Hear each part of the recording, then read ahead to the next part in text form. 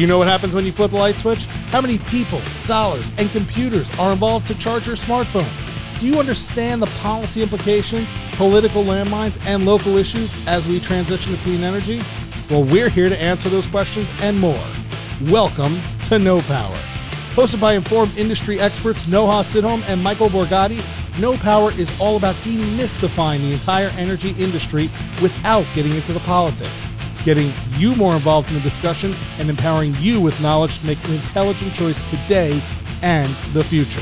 Head on over to nopowershow.com or wherever you get your podcasts so you can listen and subscribe and never miss an episode. And now, here are your hosts, Noha and Michael. Hi, and welcome to No Power Podcast. Really excited that we've got today's guest, Travis Kavula, who's the Vice President of Regulatory Affairs for NRG Energy, which is one of the country's largest energy providers. Travis is basically a genius. He's the youngest regulatory commissioner in Montana's history when he was elected to that job at just 26 years old. And he was there for about 8 years before he headed over to our street on the Beltway to go be a think tank and energy expert. One thing that's really clear is Travis really believes in the value of competitive power markets and retail choice so that customers can shop around for their power supplies. I think that'll make him really interesting to our listeners. So for our listeners who are less familiar, this retail choice is basically about you having a choice more than just your local utility to provide service to you, but being able to actually shop around to several people that can offer you the best rate and the best plan for you and your family.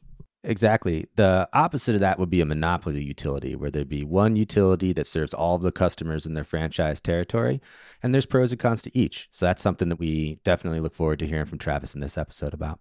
He's really passionate about integrating the demand side, incorporating the customer. And he also dealt with a lot of really complex issues after the Texas freeze, which happened in February of 2021. Yeah, that was a big deal. During Winter Storm Uri, Texas was literally at the brink of quite literally running out of power. Frankly, Houston was almost fully blacked out for a period of time. There was huge, extremely high fuel prices and power prices throughout the storm there. And it has definitely been a shock to the system down in Texas and certainly has ripple effects elsewhere. So very excited for Travis's conversation. I think there's a lot of really good stuff in here and hope you guys enjoyed the show. Thanks for joining us, Travis. Really excited about the conversation today. Do you maybe want to give us a little of your background? What are you up to with NRG? What are you guys thinking about? Sure. So I'm a former state regulatory commissioner. I was elected to that office at the tender age of 26. So early career utility regulator, not quite sprung from the womb, fully formed in the subject matter of utility regulation. But nevertheless, it was my first job in the industry. After that, I headed up a think tank's energy program, the R Street Institute, before coming over to NRG. During my service on the Montana Commission, I helped get the Western Energy Imbalance Market started, had some role in regional transmission planning out west, and now at NRG, I lead a team of about 20 people who are involved both in the wholesale and retail markets. Wherever in North America, NRG has business. That had to be just like an out-of-the-gate job with that type of decisional capacity and all of like the detail, weedy, heady topics that we cover on in the energy space. Like, how did you find yourself in that space? And like, were you naturally inclined towards energy? I mean, I feel like it would have been a really difficult jump to just go from, hi, I'm a grad student, to congratulations, I'm now chairing up a utility commission in a state like Montana. Yeah, pretty much. I mean, I joked it was like going to grad school with a gavel. I basically approached the jobs from learning the fundamentals. Once I was elected, a friend of mine sent me Alfred Kahn's textbook, The Economics of Regulation. And in between being elected to office, which Montana is one of the states that elects its regulators, and taking office, I consumed that textbook and started to read other publications of the Regulatory Assistance Project, NARUC, some other outlets to try to study up. So I had a great set of mentors who are sort of the professional staff on the Montana Commission, as well as at NARUC. But yeah, to be fully candid, I knew nothing about the job. Coming in, I'd been drawn to it because my hometown had really gone off the rails with what today would be called a community choice aggregator. That's not the terminology that was used back in the day, and had signed a bunch of highly favorable fixed rate retail contracts with the city's commercial and industrial consumer interests, even while not managing to secure at all their wholesale cost of supply. So when I moved back to Montana for what I had imagined would be a summertime stint, a friend of mine who was then on the city council there talked me into fighting the good fight and calling out the emperor who's wearing no clothes and That was my first introduction to energy. I guess I found it interesting because to me, it was an avenue into politics. That was an attractive place to be, but it also allowed you to have some depth in your engagement in the policy landscape rather than spreading yourself so thin, which you inevitably have to do if you're, say, a member of a state legislature voting on 1,000 bills touching on every conceivable subject matter in any given legislative session. So at some point during my 8-year career at the commission, I sort of faced a fork in the road of whether to continue with electoral politics or whether to continue going deep on the subject matter at hand, and I chose the latter. So Travis, how does your current role fit into the energy landscape? What are you guys working on, and what do you spend a lot of your time reflecting on?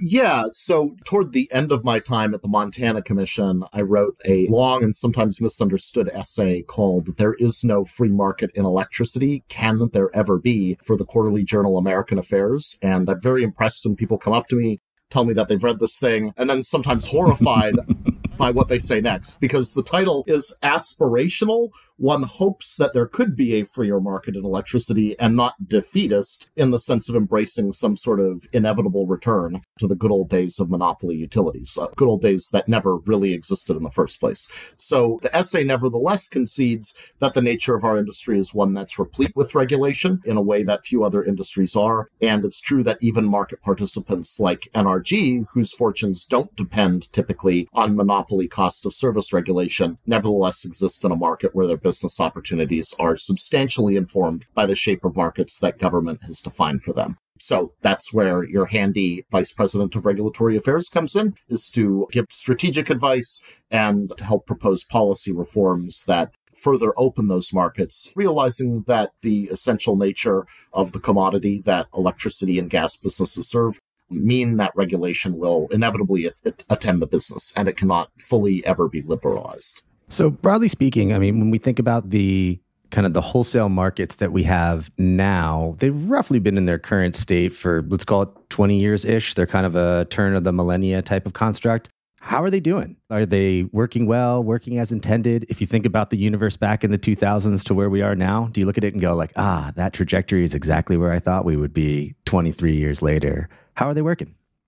I think in their basic function of trying to optimize the dispatch of power plants across a diverse set of owners and increasing the diversity of ownership and ensuring that capital investors and not a captive set of consumers wear the risk of investment, the markets have succeeded on all of those fronts. And I think there's fairly strong empirical evidence when you compare the kind of before and after production costs of markets that are pre-RTO and post-RTO, you see substantial efficiency gains through eliminating out-of-merit order dispatch and by promoting the commitment and dispatch of resources to serve load in one territory that might not be its native load. So I think those are all successes. I think a lot of the stuff that has been overlaid because of the nature of RTO's political economy can sometimes complexify that ultimate conclusion. I think transmission costs have seemingly tended to rise more quickly in restructured RTO environments. And of course, for consumers who care primarily about their retail bill, whatever its components may be, that's a relevant consideration. But I wouldn't say the jury is out. I would say we know that RTOs can drive efficiencies. And we also know, I think, that the demonopolization of the industry at retail can value and respect consumer preferences in a way that having monopoly gatekeepers simply cannot do. That much is intuitive and doesn't require a lot of deep analysis. I guess what I'm seeing today is interesting because you continue to have a pattern of conversation about starting up new RTOs, but you don't have as much conversation about terminating retail monopolies, even where the new RTOs are started. And I guess I do go back to some degree to Pat Wood's observation that it's really difficult to have an effectively competitive market at wholesale if you don't have one at retail. It ends up looking like a bunch of local monopoly operating companies trying to optimize assets that at the end of the day ultimately are still cost of service regulated and have a guaranteed return and protection against stranded asset risk at the expense of a captive set of consumers. So there, I think you do have to award a kind of incomplete grade. So, Travis, you also mentioned at some point that NRG is a member of a new trade association called REAL that's, I think, trying to solve some of these issues. Can you talk about that a little bit? Yeah, REAL is the Retail Energy Advancement League, headed up by a really dynamic CEO, Chris Urkley, and we're excited about its formation. It's really intended to raise the bar on retail competition in this industry. Right now, I'll just give a quick example. Right now, I live in Maryland today, a state that does have competitive retail markets. I am able to, and I do, select an electricity and gas provider that is not my incumbent utility, but each and every month I continue to get bills issued by the incumbent utility. And you turn to page 3 or 4, and hiding out on the back page of the bill is the retail supplier and its charges. So there's a lack of visibility because of the way these retail markets have been structured to actually promote the competitors in the field that does not exist in any other industry that was formerly regulated and now open up to competition. So reforms like that, together with also raising the bar and making sure that appropriate standards of conduct are maintained in the retail market, should, I think, improve the quality throughout of the retail market. That's the type of thing we hope that REAL can be working on in the years to come. Do you think that that will enhance demand-side participation? Yes, I absolutely do. I think that we've been really good in the wholesale energy markets about having a highly dynamic competition on the supply side of the system, but electricity has in many ways lacked a genuinely two-sided market for demand. And there need to be, just like there are different competitive generators, there need to be competitive retailers that try to reach into the demand side in order to activate that demand flexibility. I think ideally they would be retailers who act as the load-serving entity and have the duty of supplying the commodity service to the end-use customer and thus can optimize around the contractual obligation they've taken on relative to that. They could also be demand response or DER aggregators who are trying to somehow pull elements of demand flexibility out of the customer's home and jerry-rig them into the wholesale markets as proxy supply resources, or have them participate in more kludgy ways in utility-run programming. But I think the gold standard would really be having demand act as demand and have a set of retailers who are trying to leverage consumers' demand flexibility. And that, of course, becomes all the more important as you have a supply stack that shows a greater level of intermittency. If you're state policymakers who have decided to either constrain supply because you don't want, say, additional natural gas pipelines, and then pass 100% clean energy policies that'll primarily be fulfilled through intermittent supply, it really is an obligation upon you to make sure that the demand side can become more active. And that requires retail market reform. So, by the way, Chris is a former colleague and a friend. Great selection for that role. I think he's going to do a wonderful job in that capacity. I was wondering if, as you're thinking about this, is there a particular sort of wholesale to retail model that you would say, look, let's just take this and rinse and repeat it in every other jurisdiction, works great, whether it's Texas or Maryland or somewhere else? Is there sort of like a gold standard that we can point to and say, like, cool, if we all did it this way, it would work so much better than it does now? Yeah, well, let me talk, I guess, about Texas, since that's where NRG is headquartered, and just give, it's not an unqualified success in the retail market structure, but one of the things that it has going for it is the fact that retailers do own the bill. So if you shop in the Texas market, you receive a bill from the retailer, and the retailer purchases and becomes responsible financially for the receivables of the transmission and distribution rate elements. And as a result of that, plus a significant nudge on the part of the state government for consumers to shop, you have well more than 90% of all residential customers who actively shop in the retail competitive market in Texas. And as more customers shop, you can imagine the marketplace becomes more vibrant, less scammy, and more valuable to consumers. So that's a success. They could do a better job in terms of allowing retailers to intermediate certain rate designs set at the transmission level. So, for example, ERCOT transmission costs are allocated on the basis of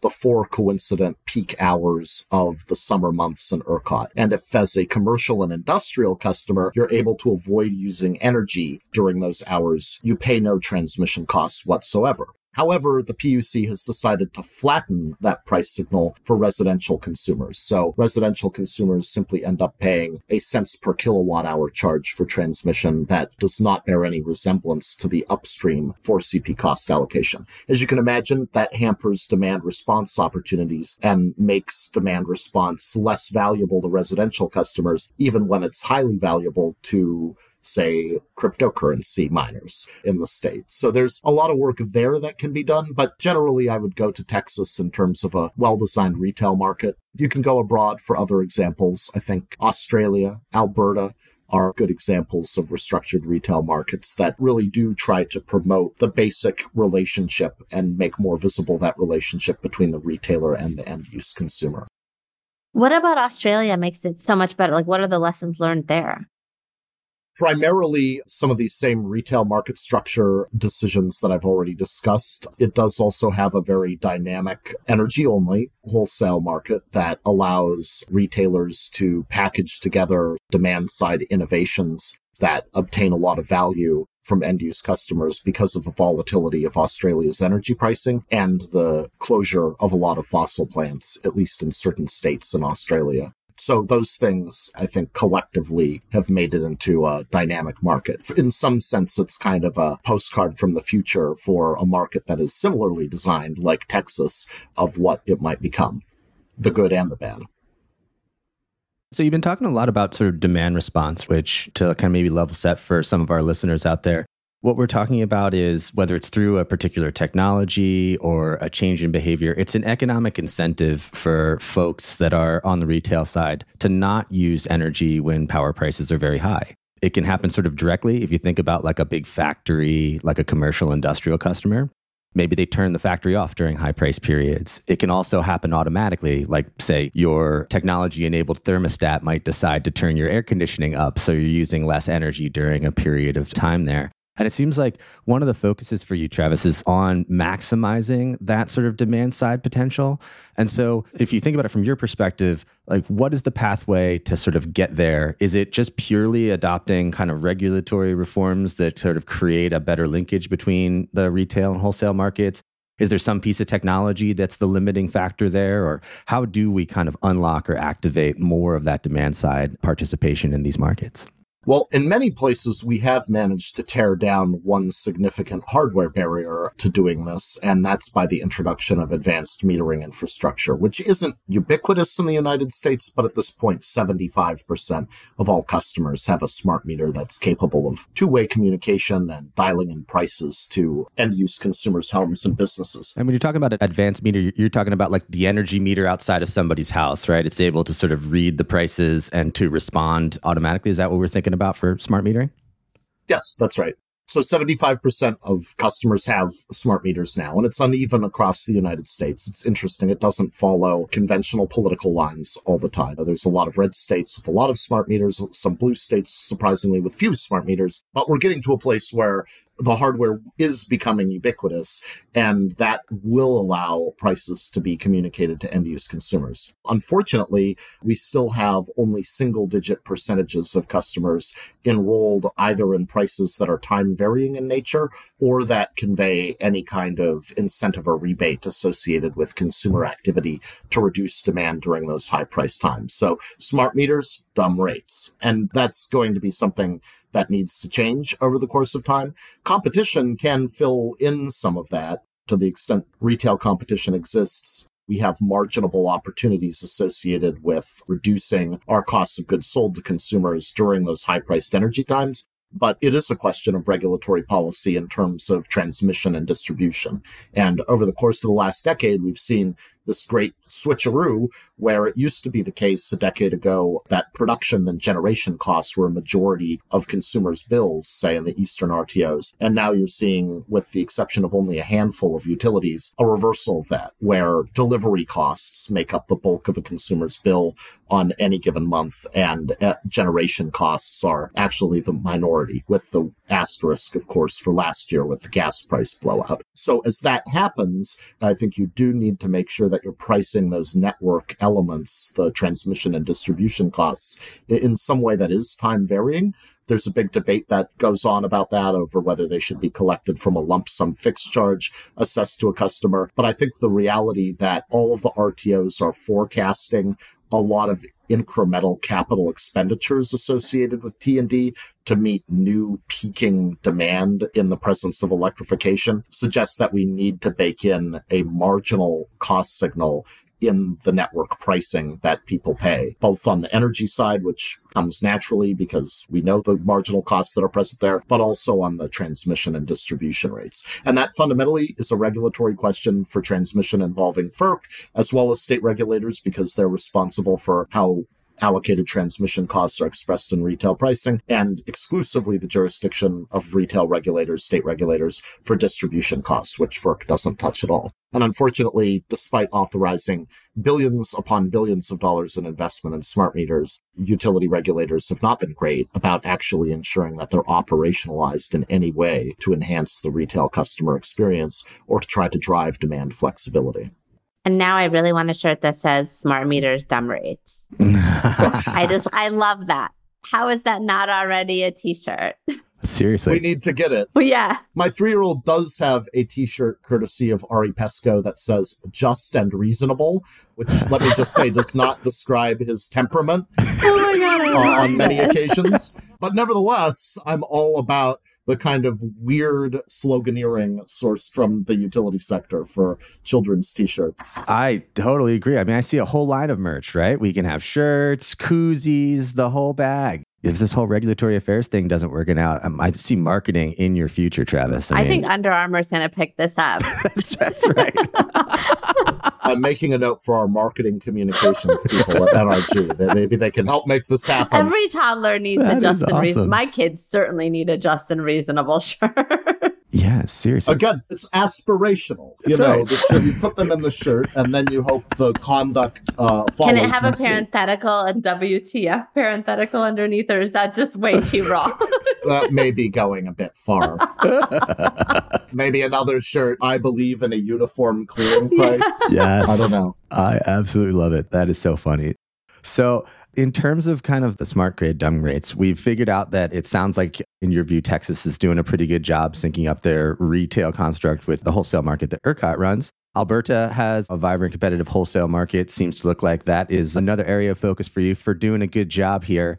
Let's chat for a little bit about the world's largest power market, at least in terms of revenues or billings per year, PJM. How are things going over there? Yeah, so starting at the retail level, it's definitely a mixed bag with some states that have elected retail competition and some that have not.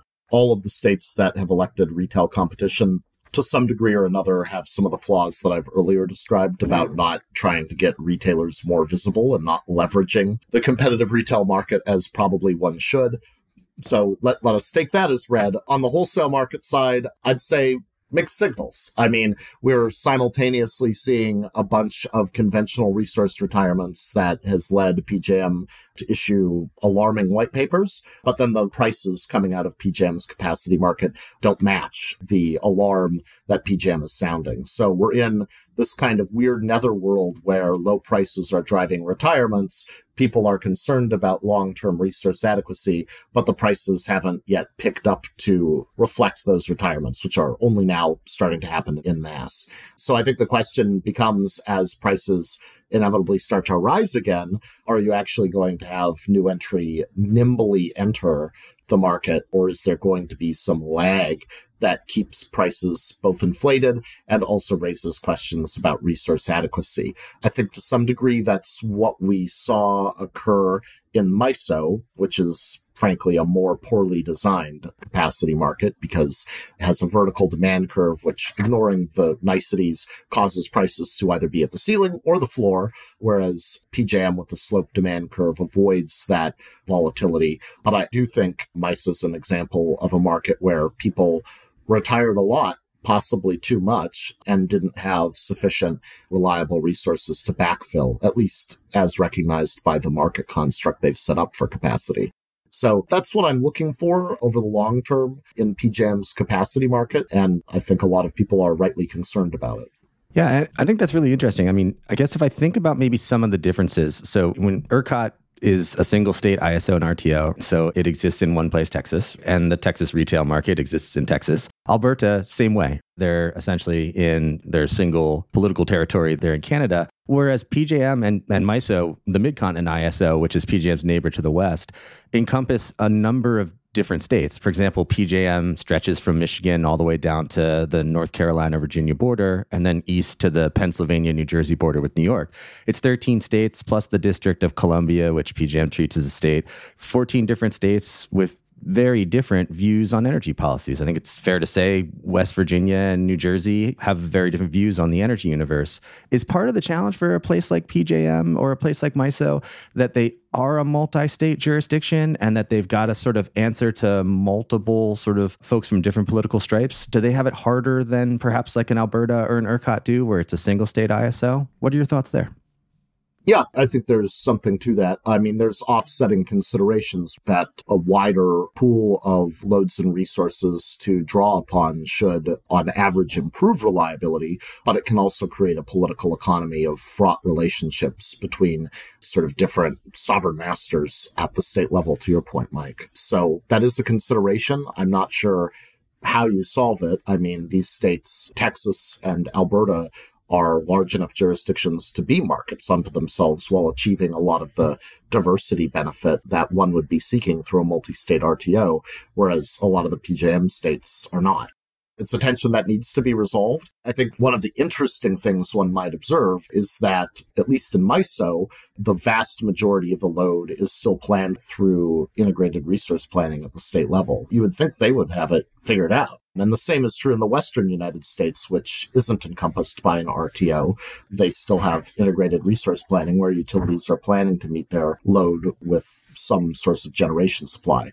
But by and by, those utilities have come to expect on the interregional dependencies to supply part of their consumer demand. So this goes to, I think, a wider point where you've heard some people evince skepticism of fully restructured RTOs, but actually the basic problem of relying on your neighbor for some component of your own resource adequacy is actually present in the non-RTO regions of the Western United States, in some ways even more prominently than it is present in the fully restructured PJM and ISO New England. So I don't think there's any real escape from the fact that we exist in wholesale markets where trading takes place across the marketplace, whether it's a bilateral wholesale market or an RTO market. We just need to be cognizant and ideally have some kind of situational awareness and long-range capacity, resource adequacy awareness of the situation various utilities find themselves in. So everyone's been talking about the energy transition. We're obviously in the middle of the energy transition. We have more gigawatts of renewables waiting to come online that are currently active serving customers. How do you describe that transition and the role you see NRG in and the primary factors driving it? Yeah, I think the transition has been uneven. Interestingly, like our discussion of advanced meters defying the political boundaries one might expect of the conversation. Mm-hmm. Texas and California are the biggest renewable powerhouses, and I think that tells you that some combination of land mass in the case of Texas and raw political will in the case of California wins the day. I do think there's a debate as well going on about to what degree the transition will be achieved by a mass build-out of utility-scale renewables, or how much will depend on decentralized clean energy resources that are closer to load, including things like demand flexibility that we talked about before. In terms of NRG, we're no longer, anyways, in the renewable development game, but we're big buyers of renewables, and we use our purchases of power purchase agreements and financial hedges and ownership of legacy fleet in order to supply in an economically efficient way the retail base of customers that we're under a contractual obligation to serve. So we watch carefully things like our counterparties' supply chain difficulties, put out regular RFOs that request offers from the market on solar, wind, storage, and we keep a close eye. Simply putting aside whether or not you think the policies of tax credits and everything else are a good idea, and I certainly have questions about it, they have bought down the cost of solar and storage in a lot of markets to the point where they are the marginal resource, seemingly, that a competitive company would buy to efficiently serve their load and hedge their cost structure. So that has been the net effect of public policy, I think, as well as the sort of geographies in which we at least operate. Mm-hmm. Yeah, I think that's a great observation. I also think it circles back in with your prior point about sort of juxtaposing MISO, which is most of the states in MISO, frankly, all then about half of Illinois and a little bit of Michigan, vertically integrated, no retail choice, where the utilities are sort of planning what their resource mix is going to look out decades into the future. PJM, next door neighbor, deregulated, trying to use markets to achieve kind of this energy transition through competitive prices to incent investment in both the resources that folks want in terms of making sure they've got green power and the things that your customers are looking for, but also reliability. And I think it's interesting that both versions of the model seem to be struggling with the transition. Like all of a sudden, PJM woke up a couple of months ago and said, oh my gosh, we are accelerating the transition to a rate where 2030 might be difficult for us from a reliability perspective. MISO is forecasting a resource deficiency, frankly, as early as effectively like next year in lots of its jurisdictions, and meaningfully so. We're talking about tens of, maybe even hundreds of gigawatts of shortfall here. Is it a symptom of our industry being in more flux than it has been in the past? Is this change like happening faster for us? Or is there some other force that is sort of causing these kinds of tensions or concerns that we're seeing across these different markets?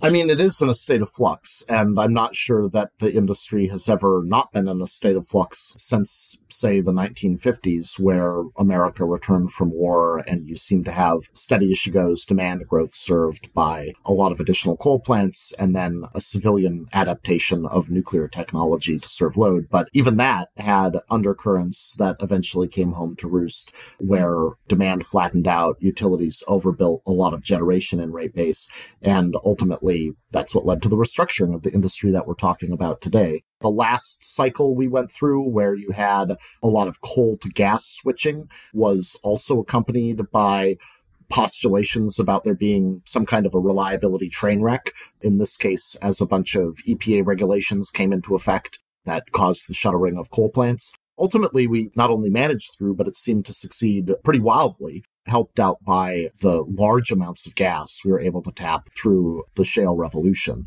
So I think the question becomes, are there additional barriers that make the pace of this transition unachievable relative to those last cycles?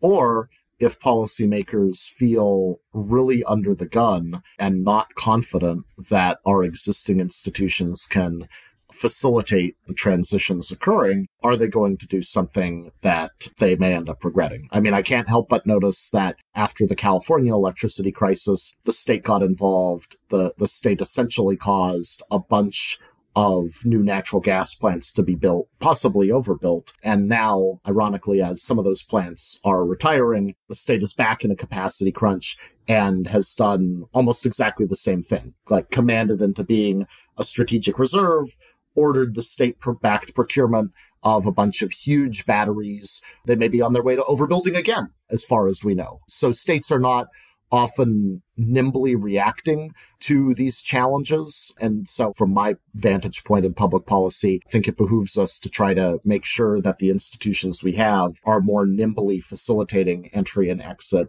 And if there is some option value to legacy assets that would otherwise retire, make sure that that's somehow being taken into account, but ideally within the context of a market structure and not outside of it.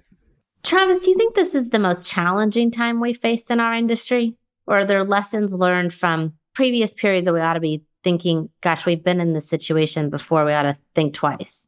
Yeah, I actually don't think it's the most challenging time in the industry. And as a student of history and looking at it from the perspective of regulation and policymaking, I think actually probably the 1970s were more challenging than today. I realize that you have to go back a little ways to find a more challenging time.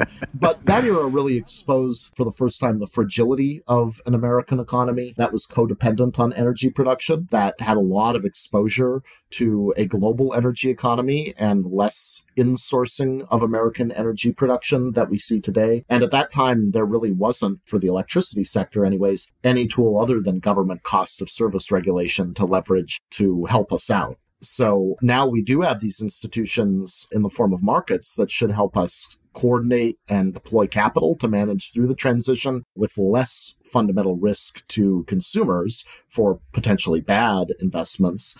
So that actually is a leg up I think we have versus the 1970s. And then just looking at the macroeconomic data, I mean, inflation obviously is higher than it should be today, but it's child's play compared to what people lived through with double-digit percentage inflation rates back then. Mm-hmm. No, I absolutely agree. And I guess one thing that kind of comes to mind as we're sort of comparing these different periods of transition, whether they were kind of the economic transition in the 70s, the coal to gas transition more kind of directly of the, 2000 aughts into the 2000 sort of teens here. One might say, like, from a reliability perspective, coal plants, which were the legacy assets that were going away, and modern combined cycle resources look very similar. As long as they both have fuel, they can kind of operate 100% of the time. They can be dispatched up and down. They're not concerned about, say, nighttime and being able to operate or other features like that. And as we're thinking about this transition, I think a lot of what seems to get picked up in maybe the political narrative or in the press is the difference in the reliability characteristics, the keeping the lights on parts for renewable resources versus thermal assets. Put any stock in that? How are you thinking about reliability here? Is there a difference in this transition because of just innately how the resources function? Or should we just say, no, we managed the coal to gas transition fine, lights stayed on, we'll manage this one too? No, I think there is a difference. I mean, and Texas is a good example of this. Whether or not the lights stay on in Texas at certain times, at least, depends on whether the state has renewable production. And when it does, that's great. You actually see incidences where Texas can be hitting peak record demands and prices are low because of the abundance of renewable energy. But when renewables aren't producing in Texas and demand is high, then prices are very high and people are scrambling. So the presence of intermittent supply definitely has complexified the question of what appropriate redundancies look like in the system. And it's also made a mockery of the way we typically calculate the adequacy of resources and things like reserve margin that we've used as sort of a rubric or cushion to supply all demand under extreme conditions. And I think there's two sort of paths one can follow on this. I mean, one can take fairly administered approach to problem solving around this question and try to get resource accreditation right, like a lot of the Eastern RTOs with capacity markets are doing. Or one can realize this is a problem, but continue to try to have a more liberalized construct where resources are in effect accrediting themselves, but are being compensated for their availability during periods of real scarcity. And that's kind of the approach that I see Texas taking, for example, through its conversations about the performance credit mechanism. So can you talk a little bit about the difference between a capacity market and the performance credit mechanism, PCM as we call it in the ERCOT market? Yeah, so the Eastern capacity markets conventionally trade forward. So the RTO comes up with an administrative demand forecast associated with all of the effective capacity that one would need to reliably serve projected customer demand, either a season or year ahead of time in the case of New York, or several years ahead of time in PJM. Asterisk, some exclusions apply depending on whether you've delayed your auction or not. But that's the theory. So you come up with a forward projection of demand. And then on the supply side, the RTO turns around and says, well, how much as a percentage of their nameplate capacity should I allow these actors to offer in as capacity resources? And they give everyone some kind of a haircut. This becomes especially challenging with renewables, how much to allow them to offer into the market. And then that accreditation determination becomes the ceiling that they can offer into the capacity market with. And certain resources are under an obligation to offer their capacity if you're certain types of technologies, and certain resources are not under an obligation to offer their capacity into the market. And then, depending on who you are, the market monitor will tell you the price that you have to offer into the capacity market. So it's highly administered. Back to the point of there is no free market. This is definitely not what you would consider sort of a fully liberalized free market in capacity. But that's not the point of it. It's there to try to ensure resource adequacy on the belief that absent this administrative mechanism, the energy price signals alone would not drive reliability in that market. Right or wrong, that's the predicate of the viewpoint for these Eastern RTOs capacity markets.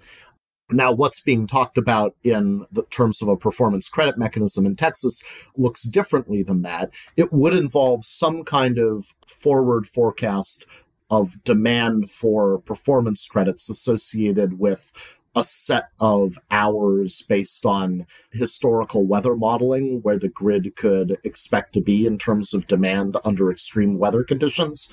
But then it uses that to populate a sample of hours where performance is actually required in terms of eligible resources, offers of their availability. And you don't know, and this is how it's not a forward market, you don't actually know which hours those are until after the season is over. And then you go back and say, well, these are the 15 or 30 hours that showed the most system scarcity, and we're going to award credits to the people who offered into, say, the day-ahead market and made energy offers and were available and capable of performing during those stressed hours. It doesn't involve a prior accreditation of those resources. Like the forward capacity markets, it would feature a sloped demand curve. So if you do end up with more supply than you reasonably need to meet extreme weather-like demand, then the price would simply reduce to zero or something close to it. It would be, in any case, not as valuable a credit mechanism. But the main difference is that it sets up a sample of hours during which performance is actually measured, as opposed to a performance scheme in the Eastern RTOs that is more sporadic in nature. But when it does bind, can bind significantly. So that's complicated, I realize, but it is, I think, Texas's way of eliminating some of the guesstimation that needs to take place that's hardwired into the Eastern RTO's capacity market, while realizing that the energy market is not necessarily producing sufficient revenues to cover the fixed costs of resources that are needed to meet reliability. And that, just to underscore, is the fundamental problem either of these designs is trying to solve. Is the market actually producing sufficient revenues to cover fixed costs of resources that are needed to meet reliability? And there's a lot of different ways of trying to get at that problem. Probably none of them are perfect, but I kind of like the direction in which Texas is going on this consideration. So maybe to try to simplify it a little bit, and tell me if I've got this right on PCM here, it almost sounds like what you're asking folks to do is to look at weather data and to kind of guess where those 15 or 30 peak hours, where the system's going to be at the top end of demand are, and they're going to bid into the market based upon their guess of where those hours are. And then they're going to cross their fingers and hope that their resource was either performing or available to perform during those periods in order to get paid. So it's almost like a pay-as-you-go program where if you get both of those things right, if you guess the right hours, and then you end up at a place where your resource is in fact performing in those hours, then you get paid. And it's sort of as a after-the-fact type of settlement. Does that make sense, Travis? Does that sound right? Yeah, that is correct. And it's very similar to the way transmission cost allocation in ERCOT works, where you don't know what the 4 CP hours were until after the period has ended. And people are trying to guess at what those hours are, and they reduce their loads accordingly as they believe one of the hours in probability to be approaching. So that's a cost allocation mechanism that delivers incentives to demand. This mechanism delivers incentives to supply as well as to demand, because the cost would be allocated to demand. But in terms of supply, it sends those signals, as you're describing, Mike, to try to be available and to make offers in the day-ahead market in order to be available. It's also important to point out right now, ERCOT, unlike a lot of the other RTOs, does not have a mandatory day-ahead market, and it's not 100% of all energy that's clearing in the day-ahead market. So this is also a way of trying to get people to, if they want to be paid for their reliability, to actually make offers in the day-ahead market. Because the status quo of what's happened in Texas is Texas having, even if they don't say as much, having lost faith in the real-time energy-only market as a reliability tool has been engaged in more and more and more reliability unit commitments when the system operator takes a look at the day-ahead set of commitments versus its load forecasts. And instead of letting the market work as it did in the past, it instead dragoons a lot of electric generators into commitment and production in advance of the operating day. So they've already gone away de facto from the energy-only market. So this is, in some sense, an attempt to marketize and reflect in the market's dynamics behavior that has already happened. Do you think that's a larger problem, though, Travis, that we're not really focused on fixing the energy market only construct and getting the prices right there? It is a problem, and I don't think ERCOT is going to abandon an ORDC-based framework for energy scarcity pricing. And what that means is, as operating reserve demand curve, ORDC, as operating reserves fall below a certain threshold, it introduces a price adder to energy to reflect that and results in price formation that should propagate into forward energy price signals that try to impel new entry through a trade in energy rather than a trade in some other product.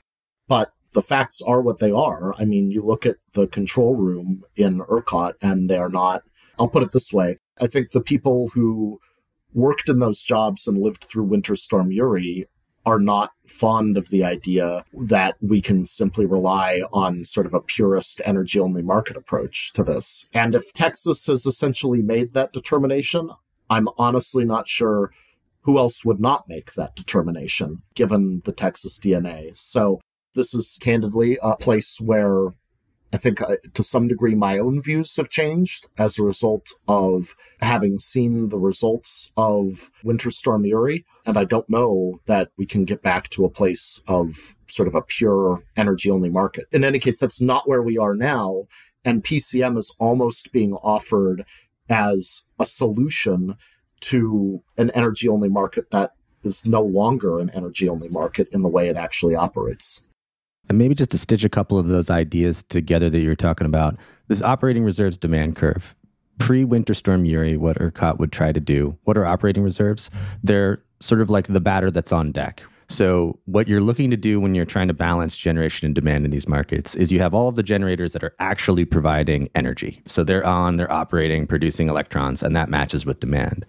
But you always want to know that you've got someone in the on-deck circle that can step up to the plate, right? That would be operating reserves, a generator that is in reserves that if load goes up, you can then turn that on to serve the incremental amount of load. And what Texas used to do was they would just try to send really, really high prices through their energy market to say, operating reserves are getting low, we're running out of players on our bench here, and there's a lot of value here as we get scarce. We get approaching the point where we run out of extra generators to turn on. The theory was that you would make enough money during these very rare but very expensive periods that people would invest around it. What we saw in Winter Storm Uri is that there were very high prices for a very long period of time. And unfortunately, we still had all of the reliability issues that we saw in Uri.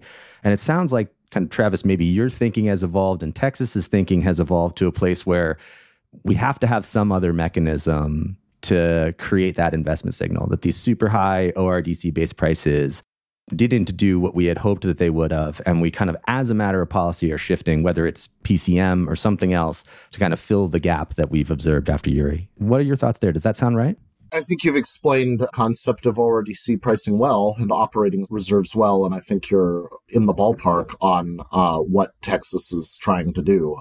I guess I'll say it seems that there is a resource adequacy issue now in Texas. There's a healthy debate going on over whether it's an operational reliability problem or a capacity problem. I think it probably is actually both. But like I said before, you do not observe, if you take out renewables, a sufficient number of resources to meet load in ERCOT during certain hours of the day, even now. And that problem, because ERCOT's load is growing significantly year on year, is going to become exacerbated, I think, unless, again, you have a lot more demand flexibility that's doing the work of a genuinely two-sided market, which you would like to see. So yeah, I think you're right on. And I think there's something to be said for, just a full disclosure, I'm not the one approving investments in power plants or deciding how they operate. But I'll venture a guess to say that there is some kind of behavioral economics that come into play here, where my lost opportunity of capturing scarcity rents is not the same behaviorally as my not performing on a contractual obligation to supply capacity. And if we were to extend this perhaps to the Eastern markets, my contractual obligation to supply capacity when I don't think the contract is going to be routinely called is not the same thing as my supplying capacity in a market design where there is a set of hours, as in the performance credit mechanism, which I know will be measured as to my availability during them. And so the work of these resource adequacy policies in aggregate is to try to create either forward contracts or ultimate settlements that are based on clearly measured resource performance during the most critical hours. And that's what everyone is aiming to. It certainly seems that no one is doing it perfectly. Sometimes I wonder whether anyone is even doing it very well, but that is the problem that people are trying to solve. I guess from where I sit, my only issue with these constructs is we've seen sort of the PJM capacity market really struggle. And what happened during Winter Storm Uri and Winter Storm Elliott is really tied to gas availability. Like, I think in the power world, we're trying to solve these issues, but whether it's an after-the-fact payment or a contractual obligation beforehand, if you can't get gas, you can't get gas. Or if you were put into a forced outage because you couldn't get gas until a certain time period, neither mechanism really helps you. And I think that's something we're going to need legislation to really step in, or something, some more coordination, a coordination discussion we just haven't had before. No, I think that's an astute point. And if we go back to the last cycle where you had coal to gas switching in the market, I think one sort of undiscovered Easter egg that transition left us was the system's increased dependency on natural gas and the idiosyncrasies of the natural gas market that we are only now discovering how important those can be in the electricity sector. So the electricity sector for the longest time has been run as truly providing an essential service, and any load that was shed is regarded as a complete and utter failure, part of the electricity system. Whereas natural gas has, maybe now the way we talk about it, it's not viewed as sort of a voluntary fuel, but that is certainly how its market design is effectively set up. It is not an obligation to serve market. And you can simply look at the centralized energy markets. For example, when I make an offer into the day-ahead market and my offer is accepted, if I then do not perform in real time, it doesn't matter what my excuse is for not performing. I am obligated to buy out my position at the real-time price. Whereas natural gas, if I don't perform on a bilateral contract that I have for gas, I can try to declare a force majeure, and then it doesn't become a binding financial obligation. It becomes a debate between the two sides' lawyers about whether or not I should have to pay liquidated damages. So those are two very different market designs. One is too bad, so sad, essential service talk, and the other is just not at that level, candidly. The defenders of gas will say there are physical characteristics to the system that should cause those differences to arise, but I'm merely making the observation that they're very different. Yeah, and I agree with you. And I'm certainly not trying to also blame the gas industry, because on one hand, we're telling them we need you now, drill more. And on the other hand, we're saying, please be gone in 10 years. And that's just a difficult business environment to operate in. Yeah, absolutely. Yeah, I'm sympathetic to the challenges they have for sure. And there are some conversations ongoing about electric gas coordination. I really hope that the people, a number that does not include me, who are deeply immersed in those conversations can actually surface 1, 2, or 3 good ideas. Because right now, what I've seen out of the conversations is an enormous laundry list of possible solutions. And when everything is on the menu, in a sense, nothing is. Yeah.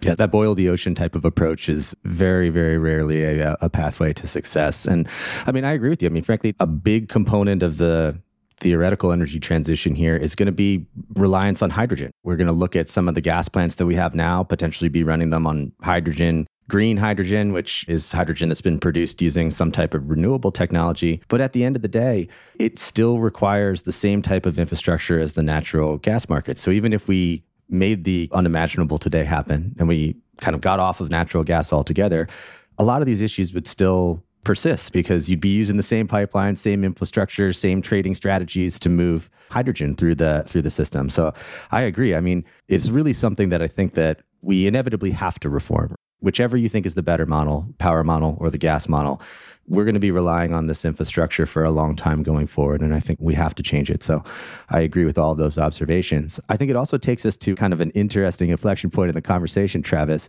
What do you think the perfect energy future looks like to you? There's no wrong answers. It's a whiteboard, safe space. What do you think?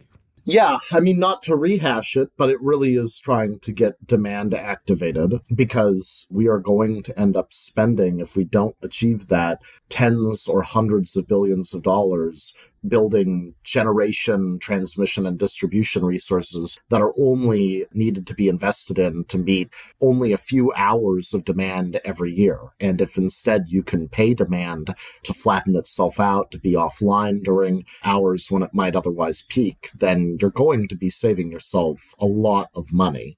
So that, I think, is really a central question.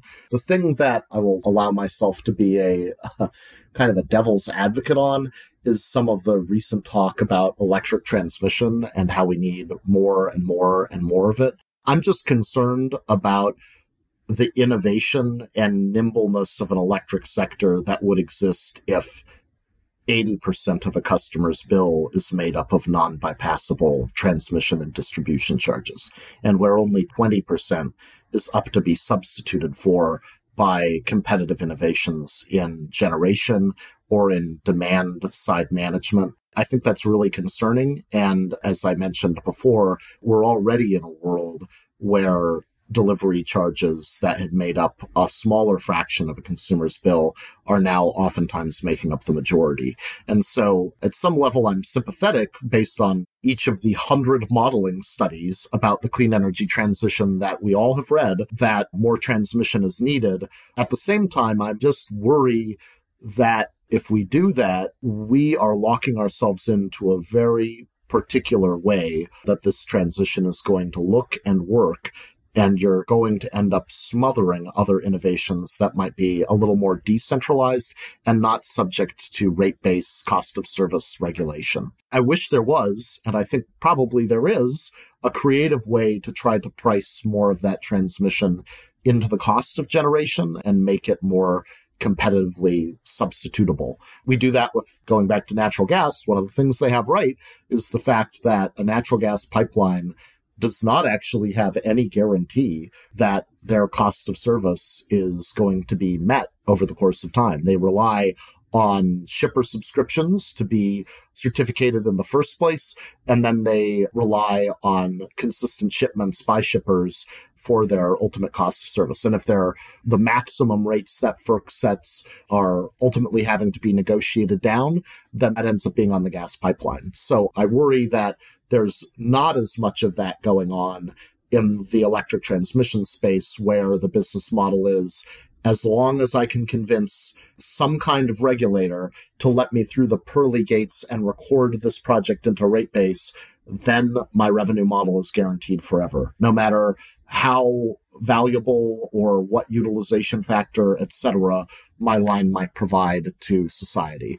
So I will just be fully candid for your listeners. That's a heterodox view, but I do think we kind of need to get to a place like that so that we're not just going back to the problems of the past and just having a captive set of consumers paying for things that may not all be the most valuable assets in the portfolio.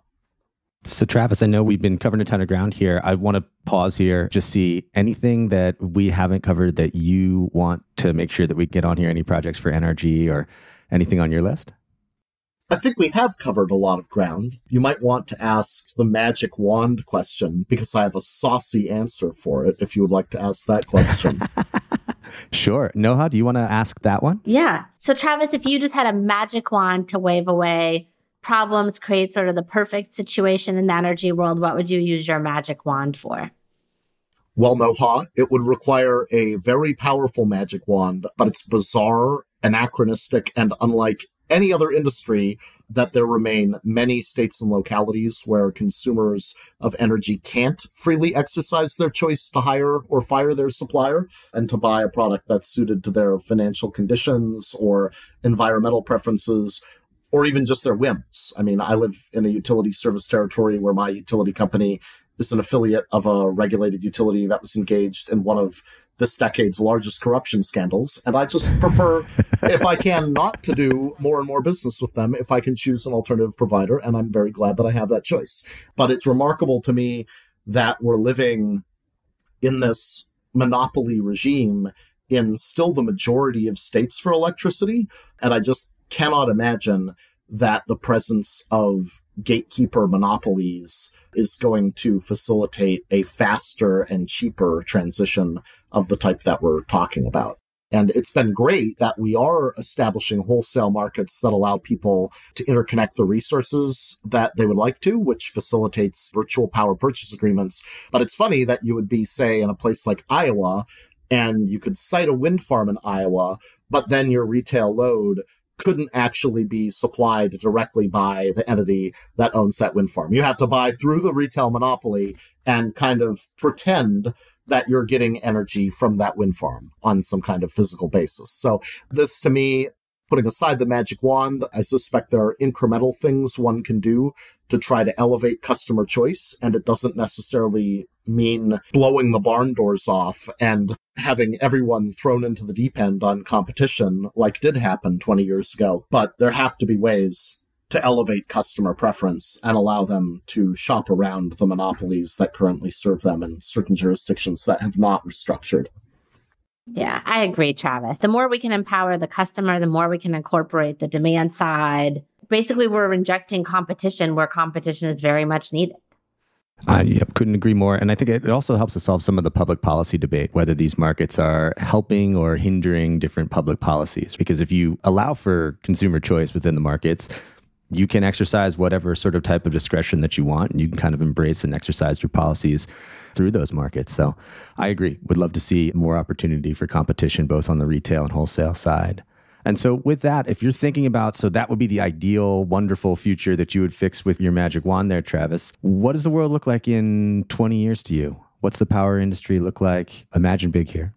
Yeah, I think we're still going to be working candidly on a lot of the problems we've identified through the course of our discussion here today. I think we are going to have a power sector in 20 years' time that is a lot more decarbonized than, say, our friends in the transportation sector. I mean, we've already made great progress versus other emitting sectors, and I think we're on course to continue a higher pace than they are likely to achieve. And then I think questions do arise about what is the compensation structure for seldom used assets that are nevertheless necessary for reliability. I don't have sort of a clear end state in sight for that, but it's something we've talked about both here and that many smart people are talking about through the course of our conversation. And I will again just reiterate the idea of demand activation. Hopefully we exist in a world 20 years from now where all consumers are either facing some kind of time varying rate, or if they're not, they're at least facing an incentive or rebate for acts of being able to flex their demand at needed times. Participation should be voluntary, but it should be compensatory to consumers, because it shouldn't just be big power generators that get paid to provide reliability. It should be demand that exercises flexible characteristics as well. I love it. Well, I think we've covered so much ground today. I think this is great for all of our listeners. And thank you very much, Travis, both for your public service and your thoughts here today. Thank you, Noha and Mike. You've been listening to No Power, hosted by Noha Sidholm and Michael Borgatti. Head on over to nopowershow.com, that's KNOW, where you can subscribe to the show on your favorite podcast platform. We'll see you next time on No Power.